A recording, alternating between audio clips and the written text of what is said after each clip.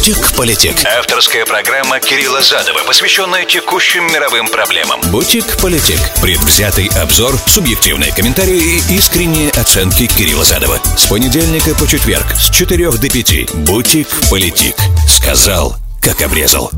Приветствую, друзья, с вами Кирилл Задов, это «Бутик-политик». Сегодня 7 апреля года 2022, четверг. На этой неделе это последняя программа, поэтому она будет такой, как бы, объемной, адженда очень амбициозна, потому как много информации, попробуем все вместить. Значит, во-первых, естественно, с украинской темы начнем в контексте встречи на натовском саммите в Брюсселе, выступление там Блинкена, что отсюда видно.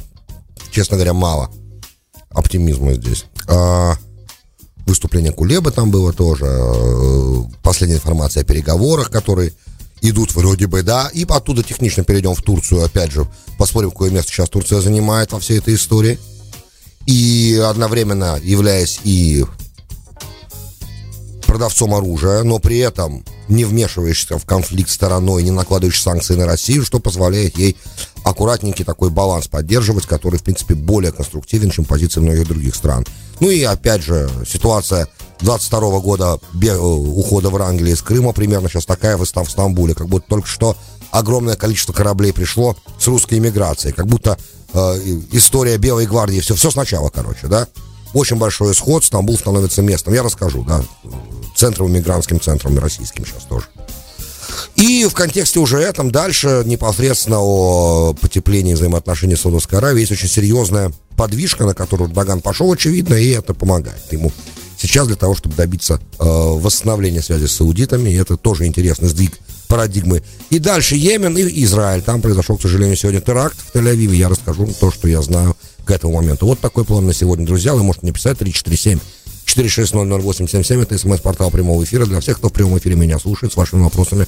347-460-0877. Нью-Йорк, Майами, Филадельфия, application iHeart, application Вылеза радио везде в нации. Все остальные, кто смотрит меня на YouTube, любой точке земного шара, и подписывается при этом на канал, или смотрит, слушает на SoundCloud, ищите меня в Facebook, Твиттере, задавайте ваши вопросы там, или пишите ваши комментарии на YouTube. Бутик-политик.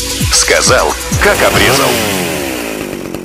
Сегодня наш госсекретарь на полях натовского саммита, который определял стратегию того, как действовать дальше, в преддверии большой битвы за Донбасс, которую все ожидают сейчас, потому как перегруппировка сил идет, достаточно большая, серьезная перегруппировка, и обе стороны, конечно, готовятся к этому решающему столкновению, как его на Западе здесь нас называют аналитики военные, потому что вот сейчас, и это столкновение будет не будет ограничено Донбассом, конечно, потому как планомерно и методично российская артиллерия, российская авиация и ракетные войска наносят удары по нефтехранилищам, всяческим разным логистическим узлам, хабам в Николаеве, в Запорожье, в Чугуеве, в Харькове, то есть это все продолжается тоже, военные действия продолжаются. Позиционные достаточно, как я понимаю, из той информации, что есть у меня, бои идут в Донецкой области. И, в общем, продвижение, то есть позиционные столкновения происходят. То есть стороны не сильно двигаются вперед-назад. И все решительно к тяжелому сражению стороны готовятся, при этом переговорный трак продолжается. То, что слышно на полях НАТО, о том, что наш госсекретарь постоянно общается с министром иностранных дел Украины господином Кулебой еженедельно, выясняя, что Украине нужно и что должно быть послано. США увеличивают количество вооружений, которые они посылают. Европейские страны усиливают количество вооружений, которые они посылают. Никто, я слушал пресс-конференцию Блинкена, продолжая вчерашний разговор, ни один журналист не спросил про диалог. То есть вообще никто даже нет. Какие будут санкции? Да. Какие вооружения просят? Что будет сделано для этого? Может ли как-то НАТО еще помочь? Да. А про диалог нет. То есть отсюда слышно, что раз про диалог нет, то в западной повестке дня о диалоге нет вообще никакой даже речи. Я имею в виду прямого диалога Запада и России в продолжении вчерашней темы. Нет речи никакой, поэтому пусть украинцы воюют, как бы, да, потому что есть понимание на Западе того, что если поставить достаточно оружия, иначе это было бы совсем цинично, правда ведь? И просто бы поставляли оружие в расчете просто на... что это война как бы на измор, да? Кто бы заставить русских отступить только потому, что им тяжело, они не могут, потому что потери слишком большие. Это на самом деле очень... Это расчет, наверное, тоже один из, но не совсем понятно даже, в принципе, на что надежда. Надежда на то, что украинские вооруженные силы смогут эти все атаки отбить и в итоге выйдут из этого победителем. На это, видимо, надеется Запад, то есть, что этот конфликт, он, да, имеет тогда военное решение. Что, в принципе, сложно себе представить, поэтому, в принципе, правильно, наверное, было бы все-таки параллельно какой-то диалог-то вести настоящий, но он не происходит. Мало того, что он не происходит, нет даже никаких подвижек, и об этом даже не говорят в публичном пространстве. То есть это закрытая тема, табу. Западная адженда, короче, этого не позволяет, поэтому будет поставляться оружие, будут подбрасываться в войну дрова. Опять же, с точки зрения Украины, легитимно, так как она находится под атакой, легитимно брать оружие в любом месте, где это оружие может быть ей предоставлено для того, чтобы продолжать войну, потому что надо защищаться. Украина находится в состоянии защищающей стороны. Поэтому здесь вопрос-то в основном, конечно, к Западу. Следующий момент. Лавров сегодня выступал и сказал, что они получили новые предложения от Украины, новый драфт мирного договора, в котором те предложения, которые были озвучены украинской же стороной ранее, они пересмотрены. Деталей у меня, к сожалению, нету. То есть я оперирую только словами самого Лаврова в данном случае. И что тактика Украины понятна, сказал Лавров, затягивать время и выдвигать новые требования. И это неприемлемая тактика. Вот, то, что сказал сегодня Лавров, что тоже как бы не наводит меня ни на какой оптимистический лад. То есть похоже, что этот трак тоже пока не работает на самом деле. И да, впереди нас всех ожидает тяжелый раунд боев за Донбасс. То есть как бы так, по крайней мере, это выглядит сейчас. Что, естественно, как мы понимаем, сопряжено с большим количеством потерь и с обеих сторон, скорее всего, и, соответственно, затягиванием всей этой войны еще на достаточно продолжительное время, потому что Кулеба говорит, что это не будет, например, да, со слов Кулебы, он, конечно, может натовских своих партнеров пугать, но, в принципе, это же тоже возможно, правильно? Он говорит, что эта война будет войной, которую вы не видели со времен Второй мировой войны, эти сражения будут такие, какие мы привыкли видеть в учебниках истории, с тысячами танков, самолетов и так далее, и так далее. Ну, Кулеба, кстати, так же, как и представитель Украины в Организации Объединенных Наций, ребята очень красиво описывающие, владеющие хорошо эпитетами, метафорами, вот, поэтому... Вопрос, что здесь на самом деле, что из того, что сказал Кулеба, сбудется, что не сбудется, остается вопросом. Но, тем не менее, возможность того, что именно то, как он это описал, произойдет именно так, она есть. Поэтому все понятно, что стороны будут готовиться, вооружаться. И это все, опять же, это не та вещь, о которой я, в принципе, хотел бы вам сейчас рассказывать. Я бы хотел вас сейчас порадовать прогрессом на траке мирных переговоров. Но пока, к сожалению, мне порадовать вас здесь нечем. Вот примерно то, что касается непосредственно войны. При этом, да, есть определенный момент в странах, которые так или иначе принимают участие и на обеих сторонах сейчас играют, такие страны есть, да, которые, с одной стороны, продают оружие Украине, а с другой стороны, и продавали раньше, и с другой стороны, не наводили санкции, не применяли санкции в отношении России, не поддерживали санкционное давление Запада. Классическим примером здесь является Турция.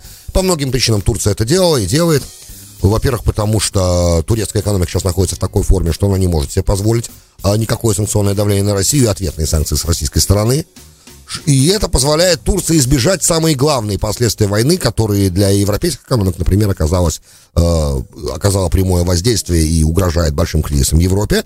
И при этом уже происходит продовольственный кризис в Африке и в других развивающихся странах, в которых я уже вам говорил об этом кризисе. Об этом только ленивый не говорит, это известная вещь. Турции всего этого удалось избежать, и даже так это выглядит, что Турция, во-первых, выигрывает дипломатически от всей этой истории, потому как переговоры Лаврова и Кулебы в Истамбуле проходили, и это... переговоры, последние крупные переговоры делегации проходили в Стамбуле с Арахамией, то есть с Подоляком с одной стороны, с Мединским, там, замминистром России с другой стороны. Этот раунд, которого мы тогда с нетерпением ожидали, и который принес какие-то серьезные подвижки, о которых потом Мединский сказал, но которые эти подвижки пока, к сожалению, материализовались, ни во что конкретно не материализовались, но в тот момент у нас там был большой оптимизм, нам казалось, что вот какой-то прорыв потихонечку все-таки происходит. Но оказалось нет. Прорыва нет.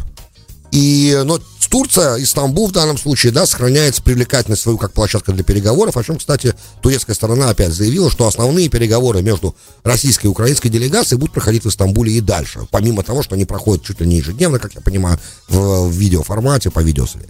Что тоже, на самом деле, очень хорошо. Любые переговоры хорошо, любой бэк-ченнел между Путиным и Зеленским очень хорошо. Это все замечательно. По Орбану пока, к сожалению, уже на теме, раз мы в этой теме сейчас находимся, по предложению Орбана, с которым Путин согласился, то есть реакции Зеленского пока у меня нет.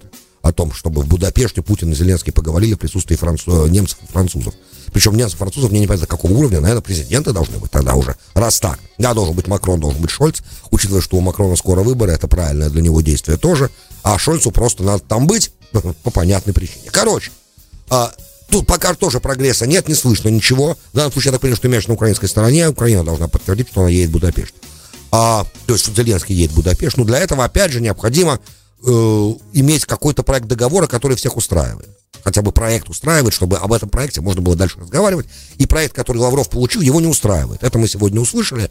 Вот. Потому как использовали слова неприемлемые. От дипломата такого уровня слово неприемлемо означает, что там, правда, все для России не очень хорошо.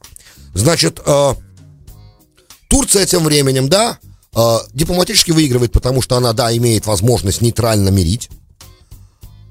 С одной стороны. С другой стороны, она избежала последствий санкций против России для своей экономики и получила при этом достаточно большой инфлакс. Я говорю, что то, что сейчас происходит, потому как Turkish Airlines летают из Москвы в Стамбул и обратно, одна из немногих авиакомпаний, которые продолжают прямые рейсы в Москву.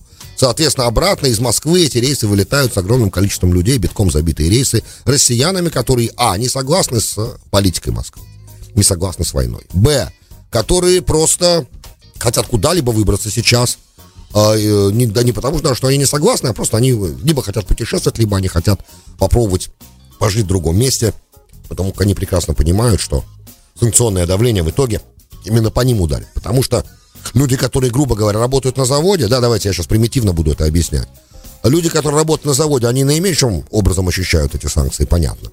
А люди, которые занимаются IT, занимаются культурой, искусством, люди, которые занимаются разными всяческими, достаточно неплохо, в принципе, стояли, неплохо зарабатывали до начала войны, они, конечно, почувствовали мгновенно, даже на бытовом уровне, с уходом Apple Pay, например, да, с отключением возможности переводить средства, с исключением возможности использовать MasterCard и Visa западными банками выпущенные. То есть много же уже происходит всяческих ограничений, которые мешают. Ну, естественно, с прекращением полетов Аэрофлота, само собой, тоже.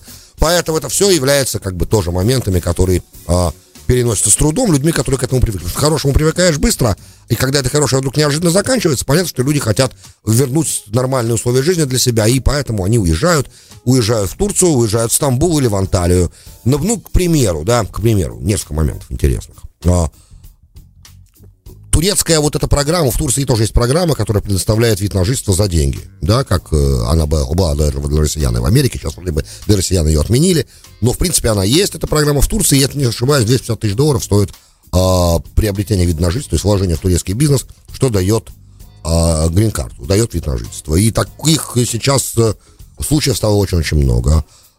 Из 8 квартир, которые продают турецкие крупные real estate агентства, например, да, по недвижимости, 6 покупают русские. Я говорю про Стамбул, опять же, и про Анталию. То есть реально и Стамбул, и Анталия наводнены русскими, и это не туристы в данном случае уже, это сотни, если не сказать тысячи людей, которые в России представляли из себя как бы, во-первых, это молодежь, в основном, как мы понимаем, активная, хорошо образованная, которая планирует, я так понимаю, продолжать свою жизнь уже за границей Российской Федерации. То есть дикая совершенно утечка мозгов происходит. Первое, что как бы самое важное, вот это надо резюмировать таким образом. Это утечка мозгов. Я уже не говорю о том, что в принципе такое количество русской речи сейчас, что как будто вернулось то, что я сказал в начале программы. Как будто сейчас не 2022 год, а 1922 год, и только что корабли с солдатами барона Врангеля в Стамбуле пришвартовались. И начали бойцы, солдаты, офицеры белой армии выходить из последнего, да, оплот Крым был последним оплотом централизованных, как бы, да, групп войск. Вот это сейчас как будто вот это произошло. На самом деле, понятно, что нет, но ощущение у некоторых людей такое, по их словам. Теперь привозят деньги, естественно, с собой. Кто-то пытается избежать финансовых санкций через криптокарренсис. Кто-то использует сервисы по переводу денег, которые в Турции работают, между Турцией и Москвой работают. Кто-то просто везет наличные. Из разговоров с турецкой таможней Wall Street Journal, например, сделал вывод, что такое количество людей, которые в чемоданах везут наличные деньги, огромное просто. Просто все стараются каким-то образом, те, кто старается приехать сейчас в Стамбул и остаться там, задержаться там, они везут с собой наличные. Это с одной стороны, как бы, для России это очень плохо, то, что сейчас происходит, без сомнения. Для Турции это неплохо совсем, потому что в Турции была очень тяжелая экономическая ситуация, лира очень сильно пострадала, об этом я вам рассказывал. Эрдоган там предпринял определенную амбициозную программу, которая позволяла ему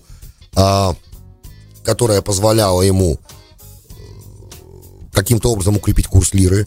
Он призывал турецких граждан в лиру вкладывать и гарантировал им, что в случае, если лира будет терять по отношению к доллару, он там до какого-то уровня будет возмещать эти деньги, что, в принципе, похоже, что эта рискованная достаточно игра его вроде бы оправдалась. Вот. И плюс тут как бы началась война, и, соответственно, огромное количество людей стало покупать, тратить деньги, вкладывать де-факто в турецкую экономику тоже. Это...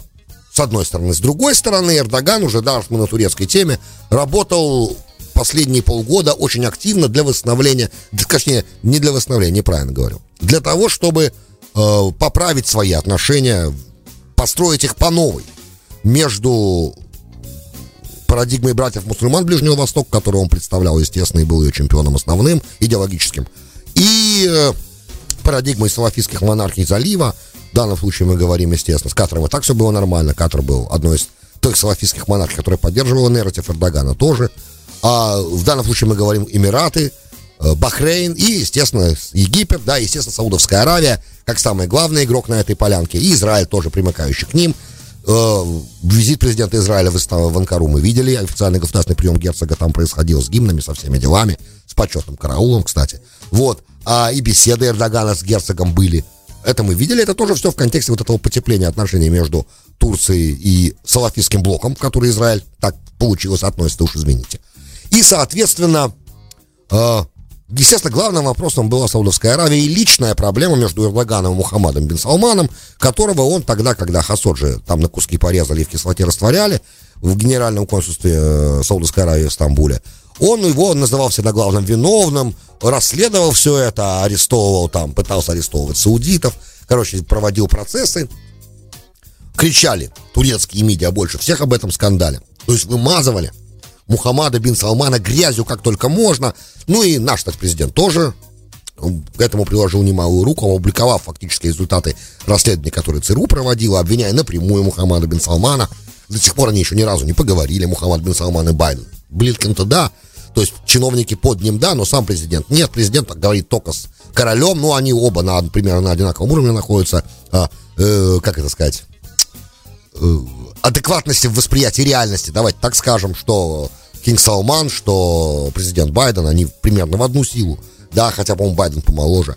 А говорить-то надо с Мухаммадом бин Салманом, он решает. Он day-to-day king на сегодня. Да, он наследный принц, но на сегодняшний день он оперирует ежедневными операциями. Он возглавляет ежедневные операции саудовского государства, примерно так же, как наследный принц Абу-Даби де-факто является королем тоже, да, то есть наследный принц Эмиратов. Де-факто является королем. Соответственно, с ним надо разговаривать, а Эрдоган не может с ним разговаривать, потому что идет попутно шел в Турции, попутно шел процесс. Процесс по обвинению, по-моему, там огромное количество людей заочно обвиняется, вот по убийству Джамала Хасоджи. В итоге сенсация сегодня произошла, Wall Street Journal сообщил, что турецкое как бы судопроизводство приостановлено, и таким образом приостановлено, что основная часть этого процесса теперь будет проходить не в Анкаре там, или не в Стамбуле, не в Турции, а в Саудовской Аравии. В общем, остановили суд. И это означает, что теперь, как я понимаю, последняя препона перед личной встречей Эрдогана и Мухаммада бин Салмана убрана. Теперь, значит, они могут встречаться, и это означает, что саудовские деньги, скорее всего, потекут в Турцию. Итак, money talks. Когда экономика встает перед кризисом такого уровня, перед которым она встала в Турции, и естественные выборы в какой-то момент предстоит пройти, и уровень жизни населения начинает падать, тут не до идеологии. Вот это, кстати, тот урок, который неплохо было бы нашей администрации выучить уже давно. Эрдоган этот урок прекрасно понимает. Поэтому, раз так, все, никакой больше вражды, никакой больше ненависти, полное восстановление всех связей, выстраивание новых отношений в регионе Ближнего Востока, что, в принципе, очень и очень хорошо, потому что в итоге в этом балансировочном акте Эрдоган будет балансировать в сторону Саудовской Аравии больше, в сторону Израиля больше, вынужден будет это делать. Соответственно, от все дальше и дальше отплывать от традиционно иранского берега, который для братьев-мусульман, в принципе, всегда был берегом, к которому братья-мусульмане любили иногда причалить. Да, вот мы, кстати, это видим, проявляется это и в других качествах, в других ситуациях, как, например, Мухаммад Диуф, который возглавляет в Хамасе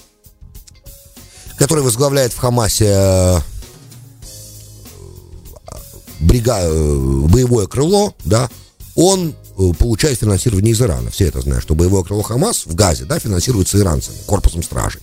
Соответственно, идеологически у братьев-мусульман нет больших проблем с Ираном дружить. Это, кстати, известные вещи. Именно первый демократически избранный египетский президент Мухаммад Мурси, он голосовал, он, когда был у власти не так долго, он успел разрешить иранским кораблям проход через Суэцкий канал. Он заигрывал с Ираном очень сильно, что и было, как бы, да, я говорил все время, что это и было последней каплей для саудитов и египетских военных в плане решения его судьбы дальнейшей, произведения военного переворота и привода Аль-Сиси к власти. То есть, как бы это все происходило. Теперь меняется парадигма, и это очень важно, и это, скорее всего, связано с желанием США подписать сделку с Ираном, который, конечно, все опасаются, Турция в том числе. Зачем Турции усиливающийся Иран финансово, в данном случае около себя? Это большой вопрос, надо ли это ей. Поэтому и опять же, экономическая ситуация. При таком раскладе как бы видно, что у ребят как бы все теоретически, да, должно получиться в плане того, что от всего этого, от всех этих при правильных действиях и при выстраивании разумной политики в отношении России, и Украины, и Запада, получается, что он опять может оказаться наверху. И вот это интересно, да, дядечка, правда, мастер большой, из самых сложных ситуаций выползать, выруливать и добиваться успехов почти что в безнадежных ситуациях. Это часть турецкая. Дальше произошли определенные подвижки на йеменском направлении. Я говорил вам про двухмесячное перемирие, которое из-за Рамадана было достигнуто в прошлую пятницу между саудитами и хуситами. Да, это было договоренно сделано. Перемирие, кстати, соблюдается. В Ходейду пошли корабли, перемирие, военные действия пока остановлены. Ребята обещали, хуситы, я имею в виду, не стрелять ракетами по нефтепереработке, не атаковать саудитов, а они часто это делали непосредственно их территорий, не атаковать Эмираты. Последняя эта атака была совершенно для Абу-Даби неприемлемая, там были даже убитые. И в этот момент, по-моему, там израильский премьер-министр находился даже. То есть неприятный момент. Для престижа нехорошо. Следующее предложение, да, которое теперь делают саудиты хуситам, показывает, что они реально хотят договориться. Сегодня стало известно о том, что президент Йемена легитимный, который был вице-президентом у Салеха, стал после ухода Салеха президентом, именно которого свергали хуситы, Абд-Рабо Мансур Хади подал в отставку и также уволил перед этой отставкой своего вице-президента. Почему? Потому что саудиты на этом настояли. Все, хватит баловаться. Хуситы очень возражали против Мансура Хади, они считали его врагом хуситов, что, в принципе, понятно тоже. При этом вице-президент он уволил до этого, а теперь Йеменом, легитимной его частью, да, та, которая под контролем саудитов и эмиратов, и войск верных, лояльных Мансуру Хади, будет управлять этой территорией консул, совет из 8 человек. И вот с этими людьми хуситам придется дальше разговаривать. И это считается экспертами очень большой подвижкой в сторону настоящего примирения. Но опять же, держим в голове. Очень многие вещи зависят от легализации иранского нефтеэкспорта, от подписания сделки и от общего понимания и взаимопонимания между саудитами и Ираном и наличия такого диалога между ними прямого. В принципе, для региона это очень хорошая вещь. У него могут быть в этой хорошего момента, могут быть еще множество побочных эффектов, в том числе и успокоение в ливанской ситуации. Потому как там война между прокси-силами, не война, как бы, а противостояние между прокси-силами просаудовскими и проиранскими тоже достигает точки кипения постоянно, учитывая страшный экономический кризис. То есть у этих всех процессов на Ближнем Востоке как раз есть определенный оптимизм в них. А вот, к сожалению, то, что у нас происходит в Восточной Европе, там я пока никакого оптимизма не вижу. Заканчивается этот сегмент, но никогда не заканчивается поддержка IT-компании Drains, которая круглосуточно предоставляет вам помощь сетью, компьютерами, программами, приложениями, занимается настройкой, проводит экспертизы, бережет вас от кибератак, хакеров и вирусов. Drains — это ваша персональная IT-армия. Все консультации в IT-компании Drains проводятся бесплатно, поэтому звоните прямо сейчас. 833 IT for me, 833 483 67 63. Бутик-политик. Сказал, как обрезал. Добро пожаловать в Бутик-политик, с вами Кирилл Задов. Сегодня 7 апреля года 2022, вторая часть программы. Опять о тяжелом надо говорить, такова моя доля здесь. Сегодня еще один теракт произошел, это 4-й теракт за последние 2,5 недели. Количество погибших в этих терактах теперь уже стало 13 человек. Сегодня теракт произошел в Тель-Авиве на очень оживленной, занятой улице на Дизенгоф. Для тех, кто бывал в Тель-Авиве, понимают, что это такое. И это четверг вечер, да, ну не вечер, как бы, ближе к вечеру, когда для многих, так, учитывая, что пятница для многих израильтян день нерабочий, или короткий день, как это происходит, потому как из-за шаббата, соответственно, люди набиваются в кафе. Тель-Авивская культура кафе вообще достаточно известная вещь. Забивают кафе, сидят на улице, потому что в Израиле, слава богу, наступило тепло. Как ваш покорный слуга оттуда уехал, увез холод, привез его сюда, а там наступило тепло. И люди сидят в кафе, выпивают, закусывают. Появился, по крайней мере, пока известно об одном активном шутере-стрелке, скорее всего, араб, да, который открыл огонь, застрелил двоих. То есть сначала сообщили, что двое тяжело ранены, 6 ранены или просто ранены. А сейчас выяснилось, что двое уже погибли и еще 6 раненых. Пока такая статистика. При этом одновременно то, что стало известно, что Нафтали Беннет находился, я так понимаю, не очень далеко от Кирии, от Министерства обороны, и от Тель-Авива, к зданию, куда он поехал сразу, как только все это началось, для того, чтобы провести там совещание по дальнейшим действиям. В тот момент, когда происходил теракт, быстро очень полиция, естественно, прибыла. И это была сцена активной стрельбы, как это называется, active shooting scene. То есть еще не всем понятно, сколько было преступных террористов. Удалось ли кого-то нейтрализовать, этой информации пока нет. То есть такое впечатление, что это все еще происходит до сих пор. И, по крайней мере, пока нет информации о том, что эта угроза ликвидирована. У меня, по крайней мере, такой информации нет. И что полиция и те, кто прибыл на место, кричали людям, которые там рядом находились, чтобы они достали оружие, если они у них есть, и были готовы стрелять, если возникнет необходимость, потому что до этого Нафтали Беннет за несколько дней обратился к гражданам, к тем, кто имеет право на ношение оружия, носить с собой постоянное оружие и быть готовым его применять всегда.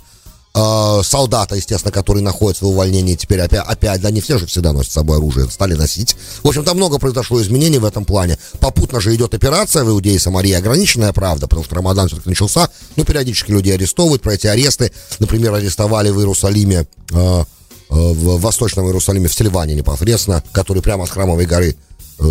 Если посмотреть, лицом стоять к Храмовой горе, то справа это деревня Сильван, которая на самом деле так называется по-арабски, это город Давида. Именно там город царя Давида, с которого начался, с этого места начался Иерусалим как столица Иудейского царства. До этого столица была в Хевроне. И там арестовали главу палестинской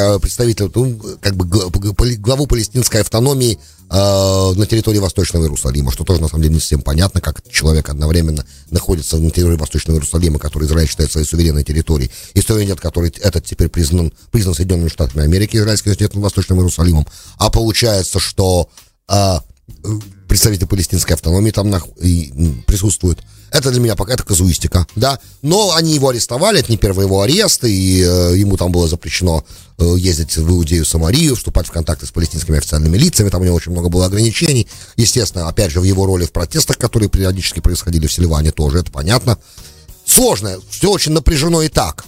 Я, кстати, вот в поездке, с которой недавно вернулся, не хочу говорить последний, дай бог не последний, из поездки, которой я недавно вернулся, в пятницу позапрошлую находился у стены плача, молился, и когда я возвращался от стены, я хотел пойти через Явские ворота, чтобы пройтись через магазины небольшие арабские, посмотреть что-то. И я вышел, мне пришлось тут же вернуться назад, потому что огромная толпа арабов шла с Храмовой горы, потому что это была пятница, они возвращались с молитвы. Я впервые это увидел, эту достаточно большую толпу. Очень, то есть, учитывая, что улицы-то узкие, эти улицы были полностью заняты человеческой массой. То есть, такая очень-очень большая толпа двигается. Я себя просто из-за того, что это очень большая толпа людей, почувствовал себя неуютно, отошел в сторону, в проулок и подождал, пока мимо меня эта толпа пройдет. Толпа, ребят, чтобы вы понимали, проходила у меня полчаса. Это такое, на самом деле, ощущение. То есть, любая вспышка в этот момент, например, да, что угодно ведь может произойти, вы понимаете. И тогда ситуация как бы становится сразу небезопасной. Просто ощущение впервые это испытал. Я стараюсь обычно избегать таких больших массовых мероприятий и большого количества людей. Но я сейчас не об этом. Я к тому, что протесты при этом идут около Дамасских ворот. Палестинцы протестуют. Против чего сейчас конкретно они там протестуют, я затрудняюсь сказать, но ситуация в плане безопасности сейчас в арабской части города не очень хорошая на самом деле, учитывая, что были попытки ножевых атак там тоже. Когда я говорю о 4 терактах, я имею в виду теракты крупные, о которых мы знаем. А еще, то есть знаем в смысле, потому что они привели там к гибели со стороны евреев. А попытки ножевых атак происходили и у гробницы праотцов в Хевроне, Марата Махпела, и в Иерусалиме, в Старом городе происходили попытки, и на Махане Иуда происходила попытка ножевой атаки. В общем, ситуация нехорошая, и не совсем понятно, как это правительство, которое сейчас, кстати, находится, как я вам вчера рассказал, на грани коллапса, да, как оно будет сейчас с этим делом справляться, и это должно, по идее, сейчас быть наибольшим приоритетом, да, в работе, потому что безопасность должна быть наибольшим приоритетом, правильно? Мне представляется, что правые сегодня выдвигают наиболее, ультраправые, я имею в виду Израиля, выдвигают сегодня наиболее, как бы это сказать, адекватное предложение. На самом деле их предложение очень простое, даже можно не сносить дома. Есть члены семьи, есть террорист, которого убили или которого посадили, а члены семьи должны депортироваться. Лишаться, если это израильские граждане, надо лишать гражданства, депортировать из Израиля куда? В Газу, наверное, в Газу.